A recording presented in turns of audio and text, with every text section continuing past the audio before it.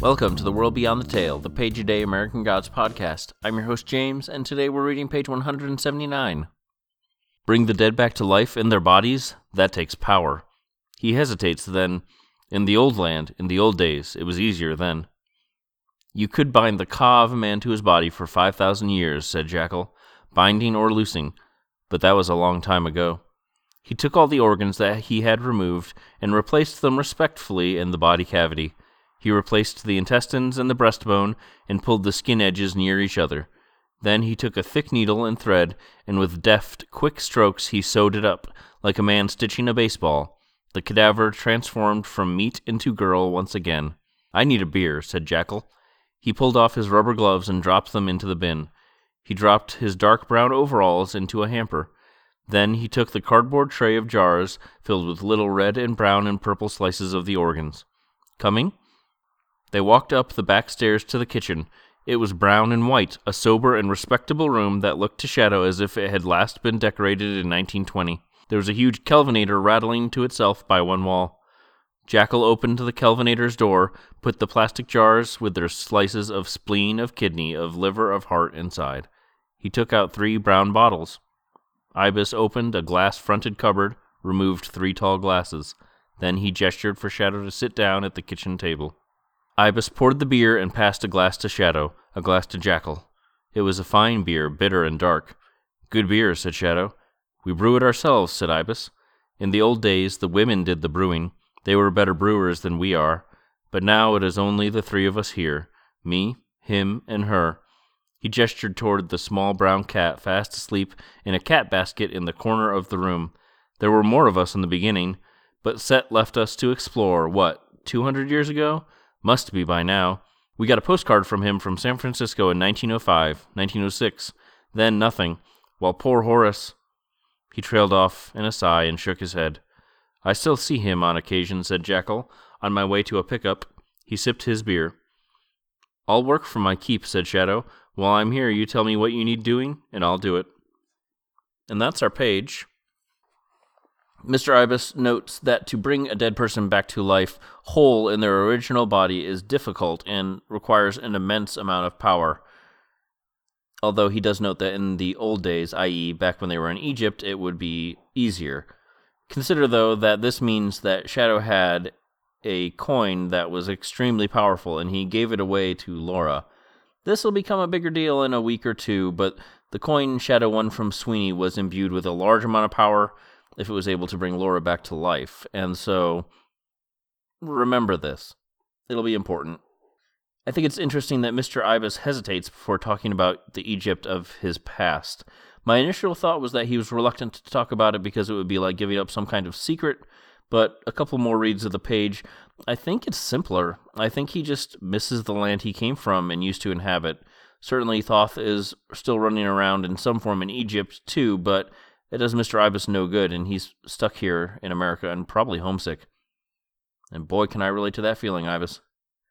Jackal states that the ka of a man could be bound to his body for 5,000 years. The ka is a part of the soul along with the ba and the ak. The ba is depicted as a human-headed bird and was able to travel between the lands of the living and those of the dead. The ak was the portion of the soul that survived death, but was not possessed by every person, only those worthy of ascending to the afterlife to be with the gods. It would take many lives to reach this level of goodness, and this is where the ka comes in. The ka was the spiritual double of a person and considered the life force, essentially. Upon death, it would separate from the body, and this is the portion that would need all the organs and the mummified body in the afterlife. If the body were not properly prepared, the ka would not recognize it and would wander forever unable to travel to the afterlife. If properly bound, as Jackal says, the ka would be bound to a body for 5,000 years, meaning that there's still some bodies in Egypt today that could feasibly still be bound to their ka. And that sounds like a pretty specific version of hell, waiting to travel to the afterlife in a tomb for thousands of years and not getting there. There's a joke about the Tom Cruise Mummy movie that I will allow you to make for yourself. Okay, that was a good one. Thanks. Jackal places the samples into a kelvinator, which is a really awful name for a refrigerator, isn't it? Kelvin is the important part, named for William Thomson, who developed the concept of absolute zero, but he had no part in the creation of this terrible product. The company was founded in 1914 and almost exclusively developed the first refrigerators in the United States and held about 80% of the market in the mid-1920s. Kelvinator apparently also developed a number of now standard ideas, including shelves in the door, side-by-side model of fridge and freezer, and a few other things that I did not note here specifically. After a number of mergers over the decades, the brand is now owned by a Swedish company called Electrolux. Shadow, Ibis, and Jackal drink a homebrewed beer, and Ibis states that in the old days it was women who brewed the beer. I think it's an interesting reason as well. He says, simply, the women were better at it. Statues found in tombs depict women grinding grain and doing other beer-making related activities, so there does seem to be evidence of Ibis's claim. Tenet was the goddess associated with brewing, but was also protector of pregnant women and childbirth. Supposedly, though, the methods of brewing beer come from Osiris, the green-skinned god of the afterlife, underworld, and rebirth. We won't see Osiris in the book, at least as far as I can remember. Mr. Ibis indicates that there used to be more of the Egyptian pantheon, but there hasn't been for quite some time. He points to the cat, and that's Bast or Bastet. We'll talk about her more in a few pages, so I'll leave that for the time being. Horus is mentioned, and if you remember back to page 157, there was a hawk flying around. That's Horus. Typically, in the original mythology, he's depicted as a man with the head of a falcon. He was long worshipped and appeared in many forms over the centuries.